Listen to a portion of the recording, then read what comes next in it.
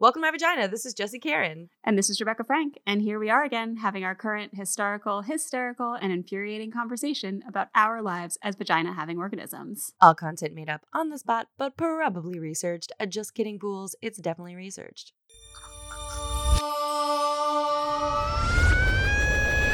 Welcome to My Vagina.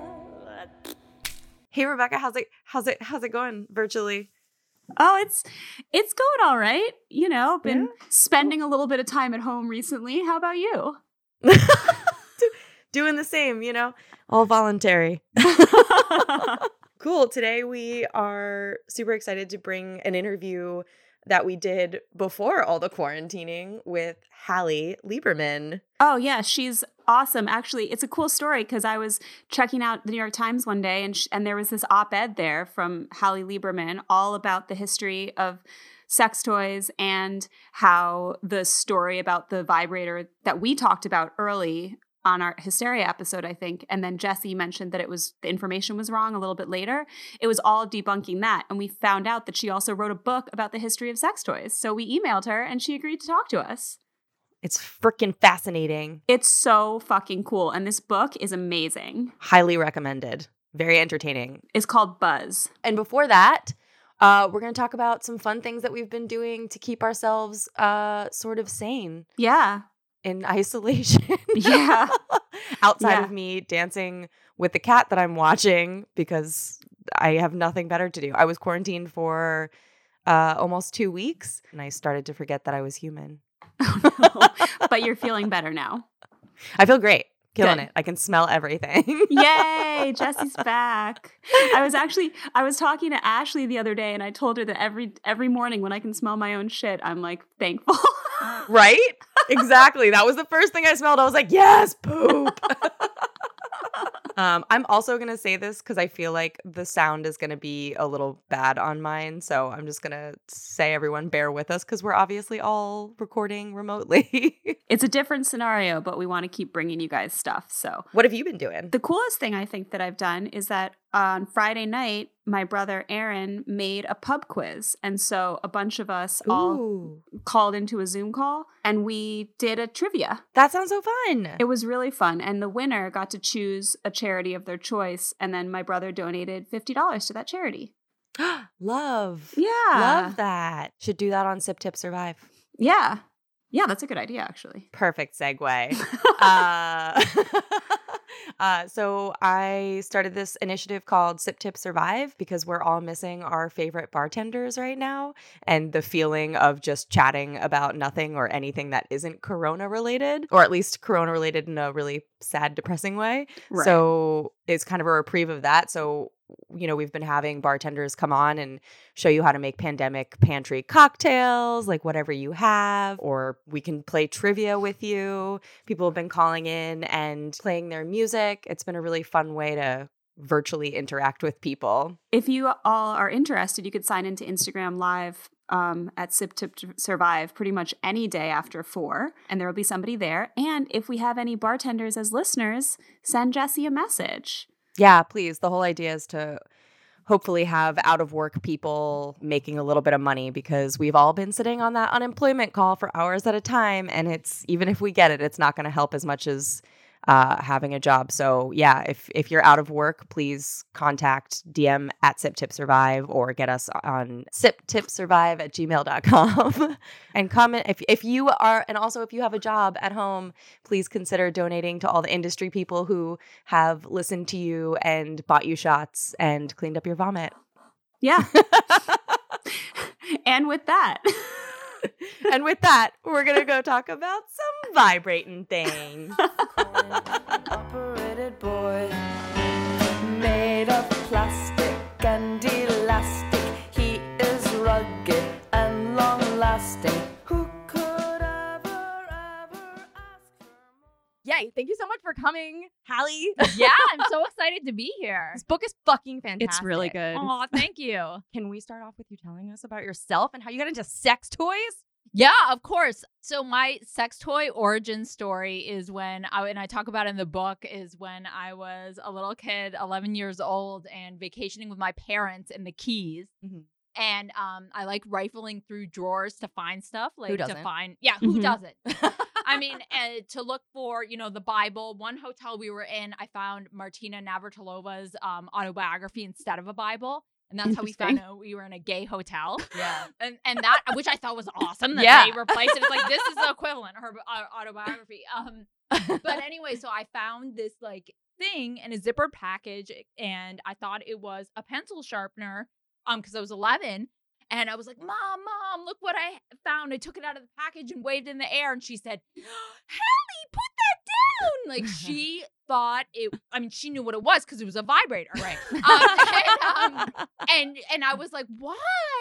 It's so cool. And anyway, so I didn't know what it was at the time. Then a few years later, I figured out, I don't know how, that this was a vibrator. I was like, oh my God, that had so much power. My mom's face when she saw it, how mad she was at me. Mhm. I need to know more about these things. And so that was my Mhm. origin story. Yeah, that's so crazy. That's so crazy to me because I remember finding oh my God, my mom's gonna kill me. I remember finding my mom's like box full of like sex toys. Box? Oh yeah. Oh my God, Box. that's so That's cool. My mom awesome. didn't have a box of And that's sex the thing toys. is like now I think back and I'm like, get yours, mom. Yeah. Like cool. Yeah. But at the time, I remember finding this stuff, and me and my friends were like, what is this crazy stuff? And I remember her being so livid and so angry and so mad at me that she was like, use the big D word, disappointed. Oh no. And I was like Oh. crushed, But it's so interesting to me, like how I was not thinking that she was going to use I that big thought keyword. you said the big D, and I was like, whoa, your relationship was awesome. I know. I wish. That's why I made sure to say disappointed. After. Yeah. I was like, right. We're talking about dildos. But it sucks that like she had to be, because she was probably just like so ashamed that I found it, which is so sad Yeah. that she had to feel that way. I mean, How old were you? I'm curious. Ooh, I must have been like 13, probably 12, 13, 14. Ooh, good Yeah. age to find a box of dildos. Yeah, I was very Yeah. curious about it. My I wasn't after that, but we did an episode like way early on. My Oh, mom yeah. listens to the podcast where I was Oh. telling this story about how I went away for like a year or something. I went up backpacking and I came back and I had a vibrator in my end table drawer, and I came back and it was gone. Oh. And I was convinced that my mom had thrown it out. So I was talking about it. I was like, I don't know, like I don't know why she would. My mom's like one of those people where if I get any mail still delivered to their house, even if it's obviously junk, she will not open it without asking for my permission. My mom's like that too. Yeah, Jewish people. Right. So My mom's Christian, but yeah. anyway, so I was like, it's so weird that she would throw it out, but she must have, because I don't know who else could have done it. So I tell this whole story and whatever, we carry on. I get a phone call from my mom like the day after it released, and she goes, Rebecca, I don't know what to tell you, but I did not throw your vibrator away. So I still don't know Who it was. did it? Was it My my God. dad? Oh, Oh my Ugh. God. Ooh, I got this image in my mind that is not good, but of what happened to it with your dad. Oh, I I'm know. sorry. I'm It's sorry you okay. should've gone He there. does He's not not listen allowed to to the listen to podcast. this Oh, episode. great. Yeah. So I Her can go mom there.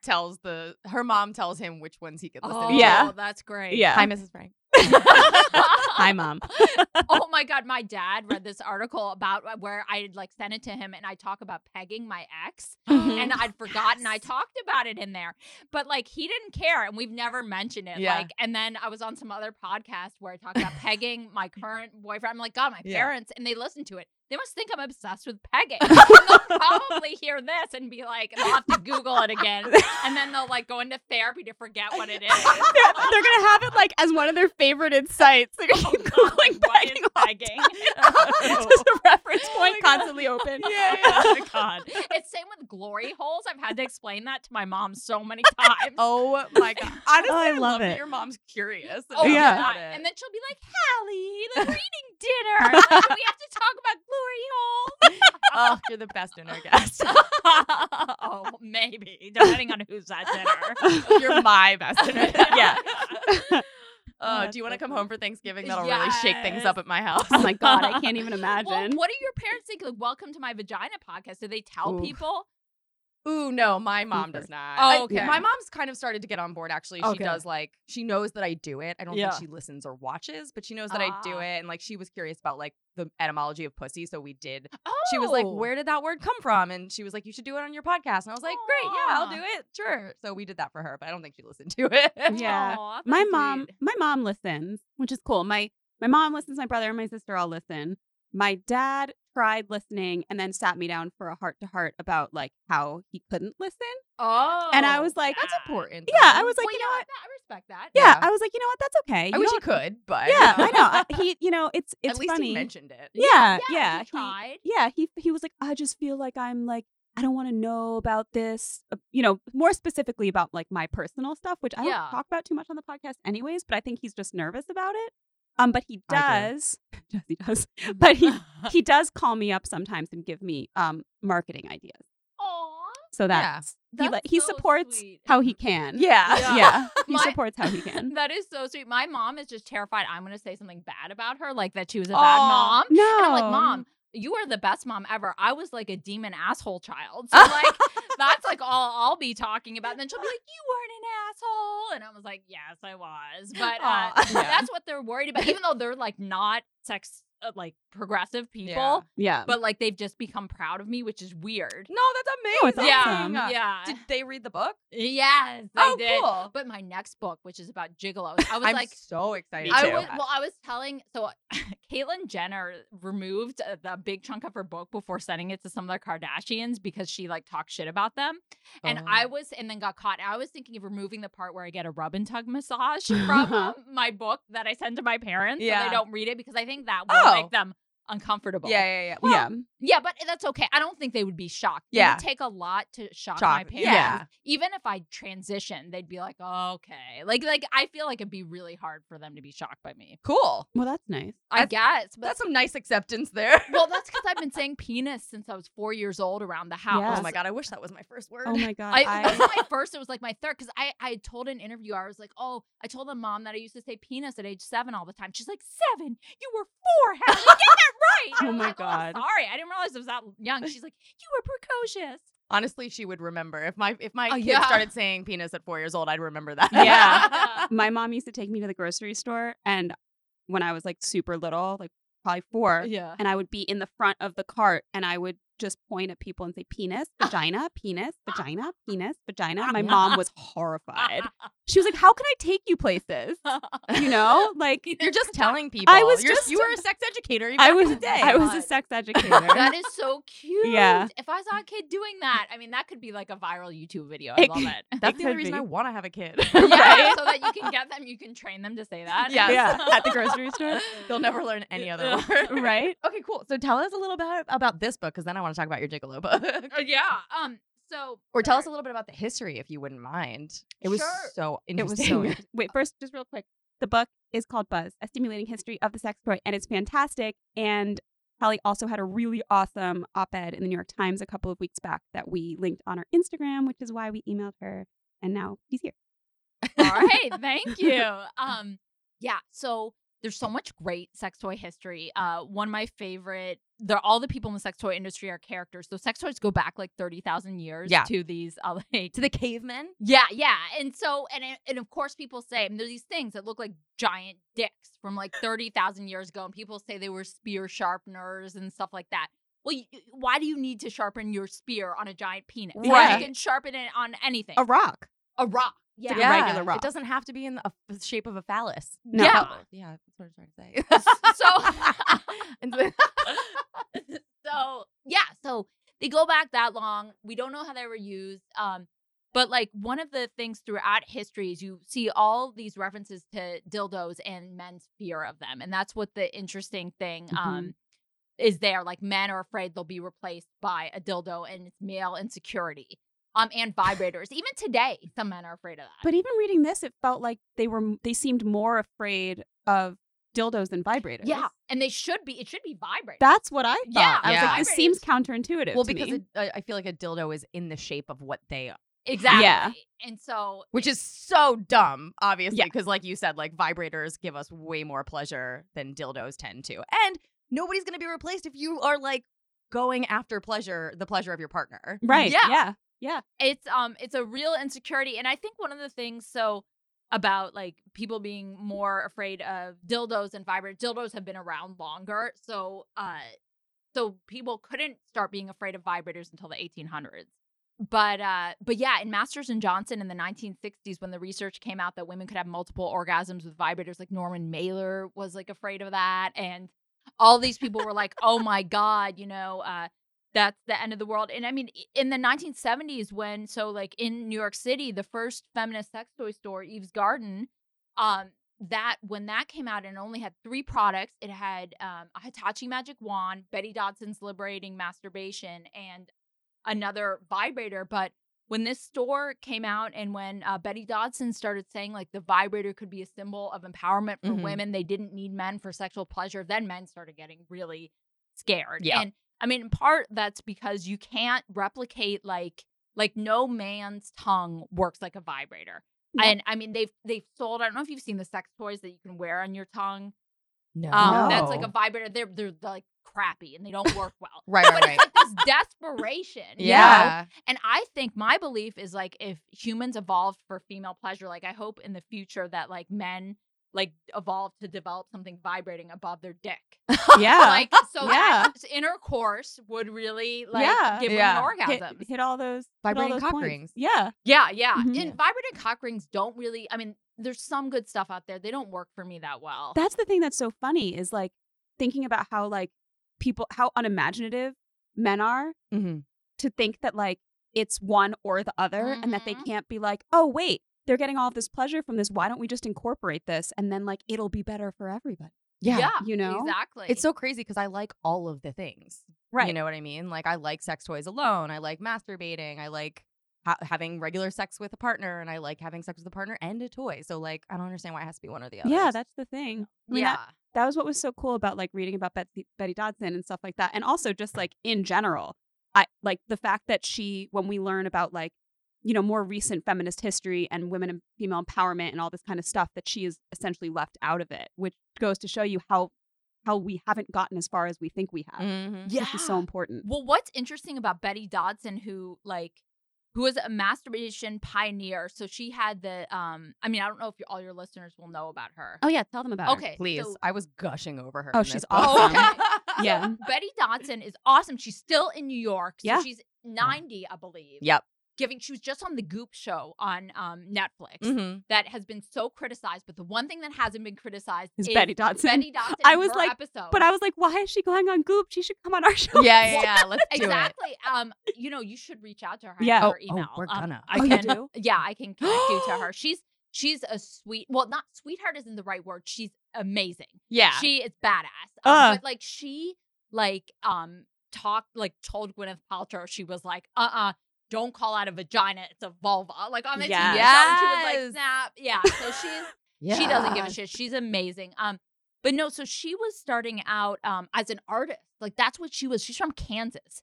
And growing up, so she was growing up in the 40s. Mm-hmm.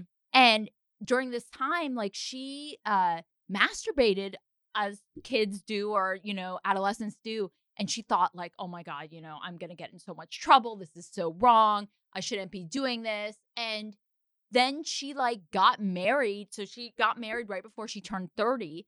And she admitted, because she thought she had to, and she admitted to her partner, and this was in the 60s, like, I masturbate. Yeah. And that didn't go down well. So crazy. Yeah, and I mean, think about this, and she's still alive and doing these workshops, and so she ended up getting a divorce. So she was an artist doing all these beautiful paintings. She started doing sexual paintings of vulvas and people having sex after her divorce. Amazing. She did this series of virgin horror painting with women in both types, but she got involved in the feminist movement in the 1960s and as the radical feminist movement, and she starts promoting sex positivity, and people are like, what the hell? Like, we don't need to do this now. You know, we don't need to focus on orgasms now. We need to focus on liberation, and orgasms are a distraction and masturbation's a distraction. And so Tools of the patriarchy is right what they thought it was. well, with sex toys. Right. Yeah. So when she so the big kind of debut of she started having these masturbation workshops where she would teach women how to have orgasms with the Hitachi magic wand, which Hitachi company didn't even admit was a sex toy at the time. And so she would teach women to do that. And she was like this real pioneer. And when she brought it to the National Organization for Women Conference in 1973, it was controversial that she was speaking there. Other radical feminists didn't like it.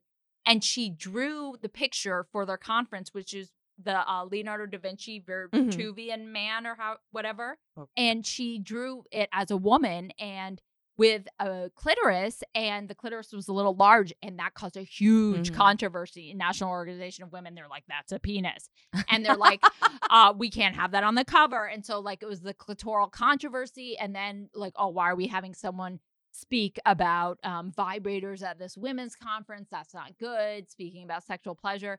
So she introduced it, but in the way she positioned it, and this is why like men were afraid in a way, the way she positioned it was like this, you don't need to rely on a man for sexual pleasure anymore. Mhm. You can use the vibrator. And that was very controversial.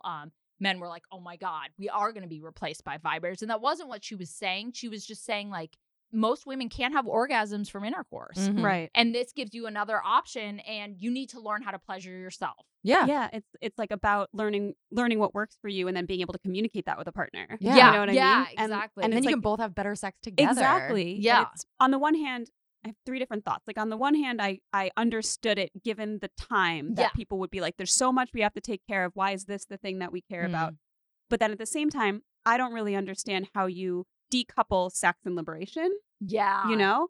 And then also, I'm curious about the grounds for divorce. Like, I wonder what they said the grounds for divorce was when she got divorced because, like, she couldn't masturbate in this Oh. relationship, essentially. Yeah, yeah. Because women couldn't Yeah. initiate divorces until, like, the mid-70s. Yeah, no Right? fault divorce. And I don't know the answer I'm to so that. curious. But Yeah, I know, that's a good question. and this is based on my other research that gigolos were used as grounds for divorce in the 1930s. Wait. Yeah. Wait, say what? Say what now? How? How? Because, okay, so gigolos, which were paid male dancers. Yeah. But a lot of times women would fuck them. Uh-huh. Mhm. And so, well, there were two things that were going on. One, men would hire, if they would want to get a divorce, they would hire a gigolo to seduce their wife. And sometimes the gigolo would just be like, I mean, sometimes the wife would be like, yeah, I'll fuck you. And then they would get the divorce. Other times women were like during the day, like, because most women weren't working. Only Right. 20% of women were working in the 30s. Mhm. They would go out to dance halls in New York, pay a man for a dance because they had these taxi dancers. And A taxi dancer? that's what they called them. Because Like, it was take this person for a ride, exactly. basically. Like, Oh, That's so my fucking like that cool. God. term where they call like a slutty person, like Right. a taxi, whatever. It was taxi dancers. And one was Rudolph Valentino. Have you heard of him? He's like he was a famous film star Mhm. back in the 20s and 30s. But anyway, so sometimes they would have sex with these people and they would catch the wives doing that. And that was also like grounds for divorce. My brain just exploded like 4 different times. Yeah. I can't wait for this book to come out. I know. I'm very excited about it. Thanks. Yeah, I think, and I was arguing this at my talk last night, that like we were more accepting of paid sex for women in the 30s and in the 70s and 80s than we are now. Because you can't hire a dancer or someone to like go down on you easily in New York. I mean, it's still illegal. Right. But like gigolos were open. Like you could go to a dance hall and just hire one, and then like you can see pictures of dancing close together. And, Yeah. So it was kind of like one of those things that it was like, kind of like people pretended it wasn't so that they didn't have to deal with it, sort of. And not everyone was fucking their gigolo at the time, but some people were, because there was like evidence, and people were so worried. Like there were gossip columnists, like your wife is gonna leave you for a gigolo, like watch out. And then it was like they're suave, they're handsome, and they were, Yeah. you know. And Yeah. so it's just fascinating to me. Oh my God. I was thinking about how you got started out. Oh yeah. And how it was illegal to sell sex toys Yes. in Texas. So that was like Until thinking really about that, like, recently. yeah, that was until 2008. And so I started selling sex toys in 2004. And for Passion Parties, one of the in-home sex toy party companies. And a year after I started, someone from my company was arrested in Texas. And people like wrote, oh, she wore like short skirts in church. And so her community, and I know, like this is Texas drama. And, and like her husband's a swinger. And so that's why she was targeted. I mean, they were swinger. I don't know. But anyway, so she was arrested. And then, so my mom called me crying and was like, oh my God, stop selling sex toys. You're going to jail. And like, I imagine myself in jail and people are like, what are you there for? Like, you know, murder. And I'm like, I sold a dildo last night. Like, you know, and I was like, so, but I'm like, Mom, I'm not going to stop. And if I get arrested, it'll be something good to write about. That's my God. But that was not, you know, my dad was like, leave her alone, Anne. She'll find her own way. Kudos to dad. Right. But anyway. It's so crazy that like objects like that Exactly. are fucking illegal. It Yeah. doesn't make any sense. And like, have strip clubs, this might be a stupid question, Yeah. but have strip clubs ever been illegal? Well, so Female clubs- strip, like women women dancing. dancing. So not illegal. So I was just talking about this. Not illegal as far as I know.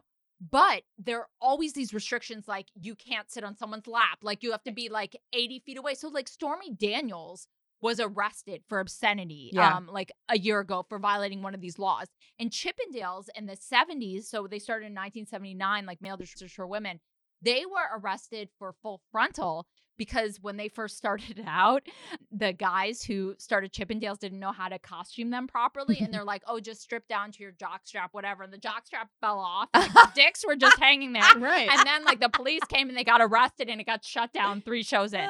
So then they started wearing spandex pants. Right. Right. So my which they God. ripped off. But It's yeah. the thing that struck me so much about the beginning of your book and the part in Texas was selling the sex toys were, first of all, that like, you know, what your expectations were for who was going to be at these parties. And it was like church going people. Yes. And just how fitting it was into classic gender roles of like, it wasn't about necessarily like female empowerment or masturbation or anything like that. It was like, I don't know. It was like just reflective of like people weren't thinking outside of the box, even in that moment when they were doing something that seemed outside of the box. Mhm. Well, Like a Tupperware party. Tupperware party. That is what disturbed me the most. Well, first off, that everyone was religious. That's fine, but it was surprising to me. Right. But then the fact that, they weren't. So, like, our most popular selling toys, there was one that was a vibrator, and the other thing was a male masturbation sleeve. Mm-hmm. And it was like, well, why is this our most popular toy? At the time, I don't think men were not allowed at these things. So it was all women at these events. Why are they buying this? And it was because they felt guilty that they were buying something for themselves, and we promoted it. We promoted masturbation sleeves as a way to prevent your husband or partner from cheating. So instead of saying, hey, here's a vibrator, you can go masturbate, you can learn about your body, you can use it with him, you can do whatever. It was like, okay, here are sex toys. Like, we either promoted them sex toys that would help your monogamous marriage and spice it up. It wasn't about masturbation that much. And then it was about like, here, your husband won't be threatened by this because it's smaller than his penis. Those were some lines like we had to, give. Like, if you think your husband's going to be weirded out by it.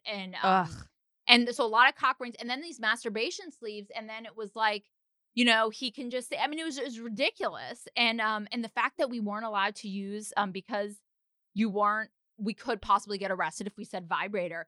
So we would say like, I know, it was insane. So we were saying like massager instead of clitoris, saying man in the boat, which as I wrote Why in the can't book, it be a woman in the boat? Women can be captains too. Why is a clitoris gendered male? Yeah. Like, at least be non-binary clitoris. Yeah, Come on. Like, let's do something. There is a captain in a boat. Yeah, exactly. And so like these terms, and as I wrote in the book, like I couldn't do it without laughing. I mean, it was like so stupid. It's like, what are you, kindergartners? Yeah. Like, why can't we say this? And we did sell butt plugs, and I did convince someone, as I wrote as well, that that men thought butt plugs were great and that she should bring one on our honeymoon. And I still feel guilty. You like wonder how that went. They probably got a divorce, and they're like, this lady told me I could bring it on my honeymoon, Mike, and he's probably like, you think I'm gay? But it was like the men I date would never be offended by that. But I'm always dating bisexual men. Like, Right. I was like a bad child. They're like game for it. Yeah, but Ugh. all men, straight or gay, should be into prostate pleasure. Absolutely. Like PSA, Yeah. PSA prostate screening actually isn't good. But anyway, we don't need that Totally. anymore. No, but it's just like fear of homosexuality where it's like, why don't you want more pleasure? Yeah, Yeah. exactly. It has nothing to do with being gay. If I had a prostate, I would have like a butt plug in 24/7. Yeah. I'd probably get nothing done. I'd have no books written. I'd just be like having, pleasure. I'm actually really curious. So I got my master's a few years ago, and I was like toying with the idea of going back for a PhD, and a good friend of mine's getting her PhD at UT Austin, and I was thinking, and in reading your book and like knowing what you did your dissertation in, I'm like, academia is like, I feel like such a not accepting in so many different ways. Of like when you decided you were going to write your dissertation on the history of sex toys, right? How did you just find an advisor who was into it, or was it a real struggle to do it? This is like bad. So I had an advisor. I said to my friend, I'm like, let's like look at these people and find out who's the laziest professor who will leave me alone. So we went, I know this is bad because I wanted to be left alone. So we found this guy. He won't be listening to this. Like, he's too busy. He bought this 3D TV when it was trendy a while ago. Because someone at Best Buy, he's probably watching that. But yeah, so I found one, and but even this guy who was like seemed very laid back. We just talked about he was obsessed with Nicolas Cage, which is really interesting. But Nicolas Cage is a character. He is. I like Nicolas Cage. Especially good on a 3D TV, I would imagine. Oh my God, yeah, like in that one movie where he's like in a motorcycle from Hell. Ghost Hunter, Ghost Rider. Yeah, Ghost Rider. Ghost Rider. Yeah. Ghost Rider. But anyway, so I told him I was doing a dissertation on sex toys, and he told me not to. Right. And so that's like one of those. And I said, well, I want to. And he said, well, why don't you wait to do that until after you get tenure? And I was like, well, no one's getting tenure anymore. So that's probably never going to happen. Yeah. And I want to do it now. And if I can't get a job, Chili's Bar and Grill told me they would always take me back. And even though I dropped fajitas twice by misbalancing the tray. Wow. And they still, I mean, you must Who have been knew? You must have been a wonderful employee. Well, I wasn't though. But the weird thing was the first time that happened where I misbalanced the tray and the sizzling fajitas like sprayed everywhere. And I mean, they didn't hit anyone. They were like, well, you'll never do that again. And then like 2 weeks later, I did it. And I was like, God, I'm so bad at it. You're like, hold my beer. Yeah. But yeah, so basically you might, if you want to get a PhD, you might be told no. But Right. you just have to have someone who people say that you choose advisors like your parents. And I chose one like my dad, who's very laid back and I can boss around. I chose an advisor like that. Right. So, right. So that's kind of how Smart. to do it. Yeah. And it depends. I mean, if you want to go on for a PhD, you can find people who will do Whatever. if you want it sex related or Yeah. whatever. And just don't take no for an answer. yeah, just don't take no. I mean, that's sort of Be like Betty Dodson. yeah. Yeah. That's sort of been my message because I was being asked last night about like turning my dissertation into a book. And I was told publish with an academic publisher. They were like giving me all this advice. And I smiled and thought, no way in hell am I going to do that. Yeah. Thank you for all this advice.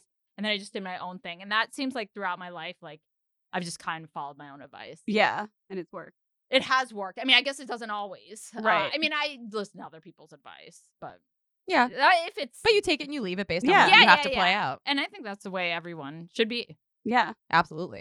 But yeah, the fact about sex toys still being illegal, like they're still illegal in Alabama. That doesn't surprise me. Yeah. And so we still have this, it's like this fear of female sexuality. And it's crazy that there's some of that to this day. I mean, I think we've become a little bit more liberated about them, but there's still that fear like throughout history. And I mean, also like, gay men were sex toy pioneers as well. I talked about this guy, Dwayne Cole Glazier. Yeah, the pleasure chest. I had no idea. Yeah. I mean, Yes, which is in New York, which started as a waterbed store. That was the craziest thing. Blew Yes! my mind. Yeah. Yeah.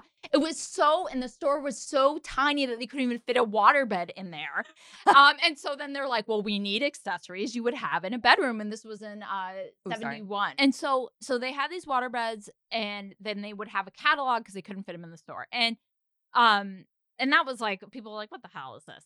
So they had these things on the wall. They started having like bedroom accessories and then they started having sex toys. And what was revolutionary about them was there were no boutique sex toy stores in the U.S. at all. Mm-hmm. And so all sex toy stores at the time had blacked out windows and basically were porn stores that had a couple crappy vibrators and dildos in back. And we're like super not inviting to women. Yeah. Not inviting to women. In fact, to the point where they did research like for obscenity, for this governmental obscenity commission, and they found like 3% of people in these stores were women. Like a woman, I mean, I've read letters of women saying like, I went in there, the clerk hit on me, which still happens to this day, of course. But at the time, I mean, it was so uninvited. There were guys with a heart on. Yeah. It was gross. Yeah. And it was because of zoning laws. They were in a really creepy areas of town. Yeah. They were always up by like Port Authority and stuff like that. Yeah. And so it's like, you don't want to go there as a woman alone. There a restriction zone where you can go safely opposed to men. So already you're in this space of town where you don't want to be alone. And then you add to that, like you're in a store, men with hard-ons, all that. Yeah. Really, really bad situation. And then the products really sucked because they could get away with it. Mm-hmm. So they had like low quality rubber sex toys that had horrible odors. Some of the people told me, and people, because they were still illegal in a lot of places or marginally legal, no one would complain if they bought a sex toy. It was dangerous. Yeah. And people were bad. probably embarrassed. They were embarrassed, and so they got away with selling this crap. And so for Dwayne Cole Glazier and Bill Rifkin, the founders of the Pleasure Chest, to have this store where openly displayed sex toys, that was huge. And initially it was targeted to gay men, and their early catalog, it's beautiful. Do you know Tom of Finland? It's this artist who draws these beautiful, muscular gay men in S&M poses. That's what their catalog looked like. Oh, I saw the picture in the middle of your book. Right. That's There's so a cool. picture in the book, and they all had backstories. It would be like, Steve is a plumber, and he'll plumb your holes with this dildo, which is like $40. Tom, the construction worker, will drill you hard. Yeah, exactly. It was awesome. I loved it. It was a work of art. And but then they realized a bunch of women were coming in there too. And so they started appealing to women as well as these two gay men. And it was this quietly revolutionary thing, and it was during the AIDS era, like it continued on through the AIDS era. And then at that time, what was like heartbreaking to me was people were like going into the store and saying, "Oh, I think I saw someone with AIDS in the store." There was like a New York Times article where it mentioned that, and then sex toys were seen as like a vector of AIDS. And then Dwayne Cole Glazier, who started out as an ice cream truck driver in LA before starting the Pleasure Chest, which I love that. Yeah. And that's how he learned sales. And his nephew still runs Pleasure Chest. The Pleasure Chest moved from New York to LA and then Philly, and it became this huge thing. He came down, he got HIV. He was a Seventh-day Adventist, which is interesting too, because that religion hates masturbation. So there's an irony there. But when he got HIV, his parents didn't even know he was gay. He debated like telling them. He had to tell them he was gay and had HIV. And that was a huge thing. Like in the 80s, to do that, a lot of parents, when they got that phone call, never talked to their children again. Oh. They wouldn't. Yeah. I mean, it's heartbreaking. They wouldn't go to funerals when their kids died. All this. His parents reacted well, but still, like, well, given the time, still he passed away at 44. And in his obit, it mentioned like nothing about the Pleasure Chest. It said, just said like, oh, he was like a retailer. And so sanitizing it. Exactly. Sanitizing his history. And he was like, so he was a important. That's revolutionary. Yeah. And so, yeah, he was really cool. So New York has some great sex toy history. Yeah. I would love for you to tell us a little bit more about Gosnell Duncan. Oh my God. Yes. So awesome. Yeah. Yeah. So Gosnell Duncan, whenever I'm in New York, I think about him. So he invented the silicone dildo. So his story is crazy as well. He came from Grenada to the US, and he was going to study engineering, and he was working at this Caterpillar plant in Chicago or outside of Chicago. And he was working there, and a truck bed fell on him. And he became paralyzed and became impotent. And he was only 37 years old. And at this time, it was like the 60s. And he was like, what am I going to do? I'm engaged to this woman. Now I can't get a hard on. Like, my life is over. And plus, he was such a ladies' man before this happened. He had 5 kids from 5 different like baby mamas in Grenada. He loved dancing, as you know, gigolos. He wasn't a gigolo, but it was the same kind of thing. He could have been. He was super good looking, suave guy. And he so he like went to he became like went to disability conferences and was like, what can I do for this? No one was really talking about sex. There was nothing going on. And doctors didn't even address it. And I feel like that's still the case though. Yeah. Yes, I know. It's really, really bad. It's such an important thing. Yeah. I talked to my mom. My grandfather on my mom's side had MS and was in a wheelchair, and they didn't, she told me they didn't talk to him about sex. Like, it wasn't brought up, and it was a huge. It's so insane to me, like, why people think that as soon as you are disabled, that you don't have the same needs and Yeah. pleasures as able-bodied humans. That's Yeah. mind-blowing to me. It is, and that's why I think sex work should be legal in our country, because in Mhm. Australia they have programs for disabled people to hire sex workers. Yeah. And we should have that here. So anyway, we had none of that here, and sex toys were like illegal in most places. And so Gosnell, but they could be legal if you were therapeutic, or if you were using them if you couldn't get an erection and stuff. So he looked into the sex toy business and thought, okay, like, is there stuff for disabled people? There wasn't. And so he decided to start a company. He was at this event, and he asked other disabled people, would you buy something like this? They said yes. And since he was an engineer and he had worked with cars and he knew a lot about materials, he's like, these materials suck. Mhm. Well, this little material I used at this new it was new at the time, silicone rubber, that might be good for a sex toy. And so he worked with General Electric engineers to develop a special silicone, and he started making them from his basement in Brooklyn. And he tried to sell them to the disabled community. Not that many people ended up buying them. He tried to sell them to, as he called them, transsexual community at the time as well. He had trouble breaking in, and how he broke in was he called Del Williams of Eve's Garden and said, hey, I got a bunch of dildos to sell you.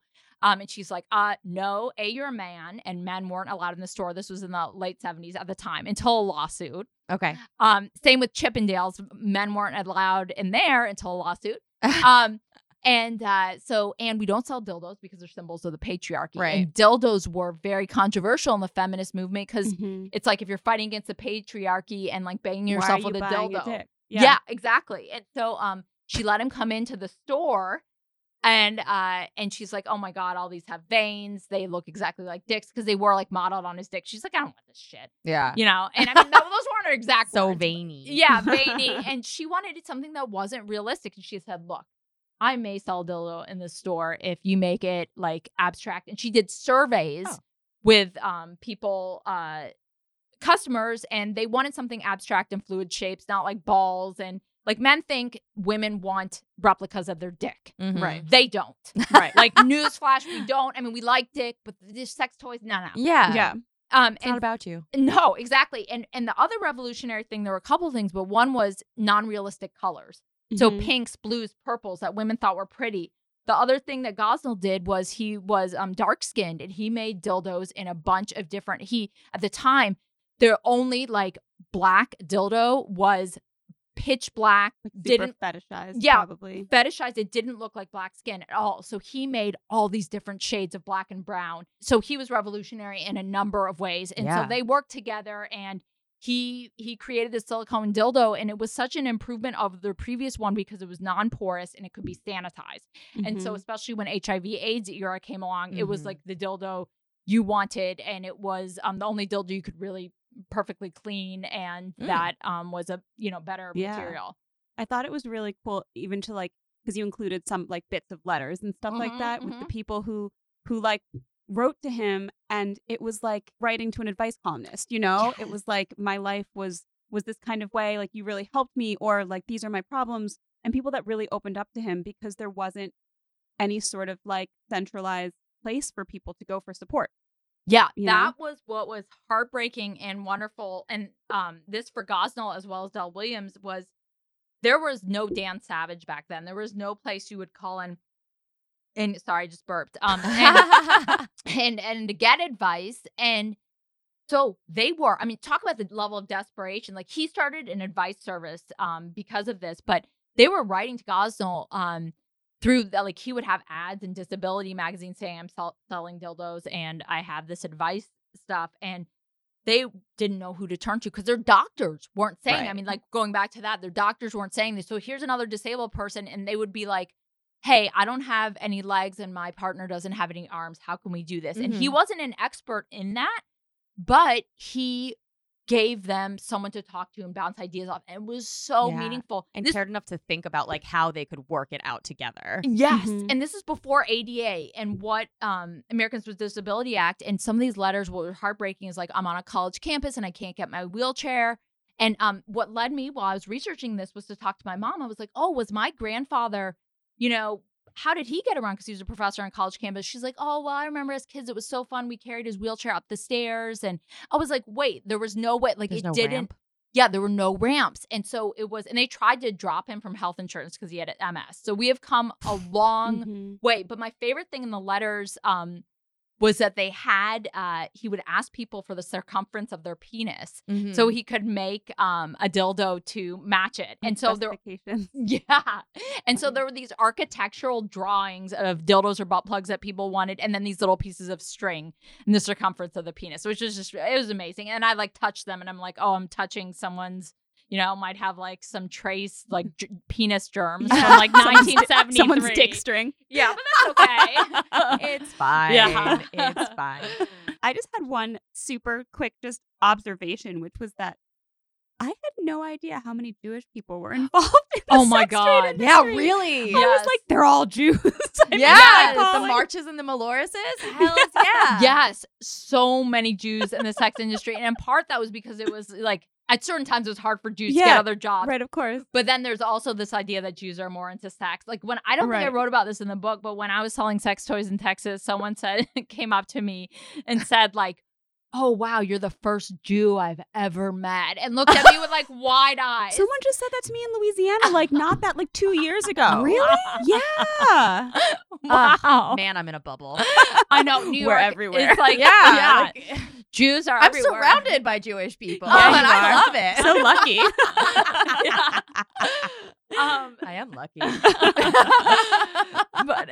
but yeah, there were a lot of Jews in the sex industry and in the porn industry as Yeah. well, and in Chippendales. So there's a whole Well, there's only one Jewish dancer. But there were like the co-founder was Jewish, and there were other people. Yes. Amazing. And a Jewish No Jews. pimp, like he called himself the Jewish pimp, and he wore a Star of David. Fantastic. He came up with the idea. Fucking But then he murdered his girlfriend. So Oh. like, it takes Oh. who was a Playboy playmate. It takes like a turn for the worse. Wow. Sorry, didn't mean to like take that like and we on can't all be that, perfect. Yeah, and on that note, end of the podcast. I always like to end our podcast episodes in murder. Yeah.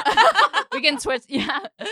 Cool. Thank you so freaking much. This was awesome. When's your book about male gigolos coming out? I think it should be next year. Possibly the end of this year, but probably next year. Okay, Can't cool. wait. But an article about the Chippendales is coming out in a couple months. Oh, and I awesome. have a gigolo article on BuzzFeed right now. Ooh. Feminist gigolos. Perfect. We'll have to go link find that. it. Yeah. We'll link that. And we'll link And to your book. my so people book, buy yeah. it. Yeah. Yes. It's fucking so good. fantastic. Seriously, buy the book. It's so good. It's really I good. learned so Thank much. you. I took so many notes like in the book. Yeah. Like, I didn't want to ruin it because it's also really pretty. yeah. Aw, thanks. I like It is. actually I wrote didn't notes on the design it. side. And it still looks really nice. I love Aw. it. Where can people find you or follow you if that's what you want? Yeah, it's my name, Hallie Lieberman, on Twitter and Instagram, and so that's those are my main things. Awesome. Cool.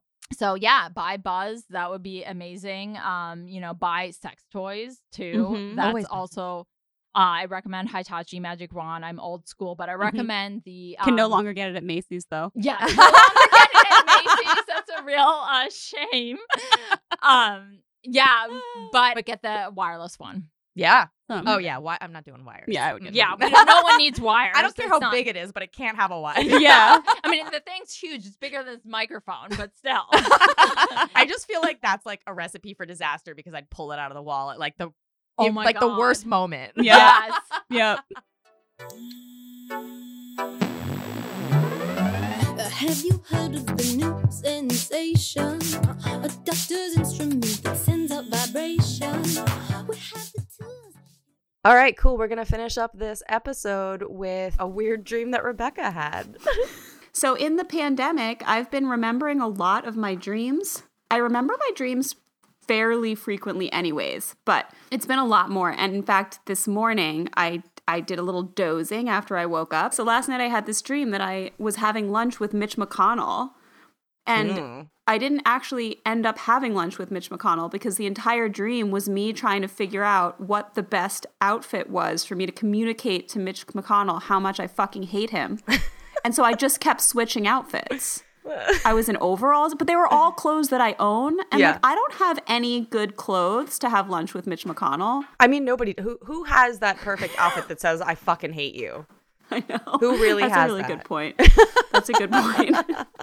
Really, you should just have a T-shirt that's made that says "I fucking hate you, Mitch McConnell." Yeah, that's true. That would have been the ultimate. That actually might sell. Yeah, new idea. No idea. The other thing, I was texting with my friend the other day, and we were talking about like the people that we don't like and what we want to curse them with. And one of the things that we came up with is like having a forever itchy butthole. I have an almost forever itchy butthole. It's really annoying. It's very frustrating. So like imagine if we could like give Jared Kushner an itchy butthole for life all the time. Yeah, I would wish that on him. I'd wish Yeah. that on most of the current administration.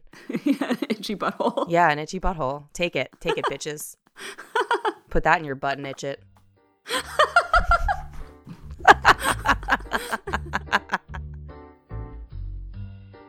Thanks for listening to Welcome to My Vagina. It's time for us to slide on out of here. You can find us on Instagram at Welcome to My Vagina. On Twitter at Welcome to My Vag. Soon to be on Medium. You can donate to us at Patreon, LiberaPay, PayPal, and Venmo at Welcome to My Vagina. Yeah, become a monthly subscriber. Yeah, go to welcometomyvagina.com and become a subscriber to our newsletter as well. You can email us at welcometomyvagina@gmail.com. We like questions and fan art and jingles. And suggestions for future episodes. True. Check out Jessie's awesome videos on YouTube. Just search for Welcome to My Vagina. Check out Rebecca's awesome writing at franklyrebecca.com. And head on over to morebanana.com to check out all of the awesome projects by our production company. Yeah. And thanks, Kate. Thanks, Kate, for being our amazing, dope-ass fucking producer.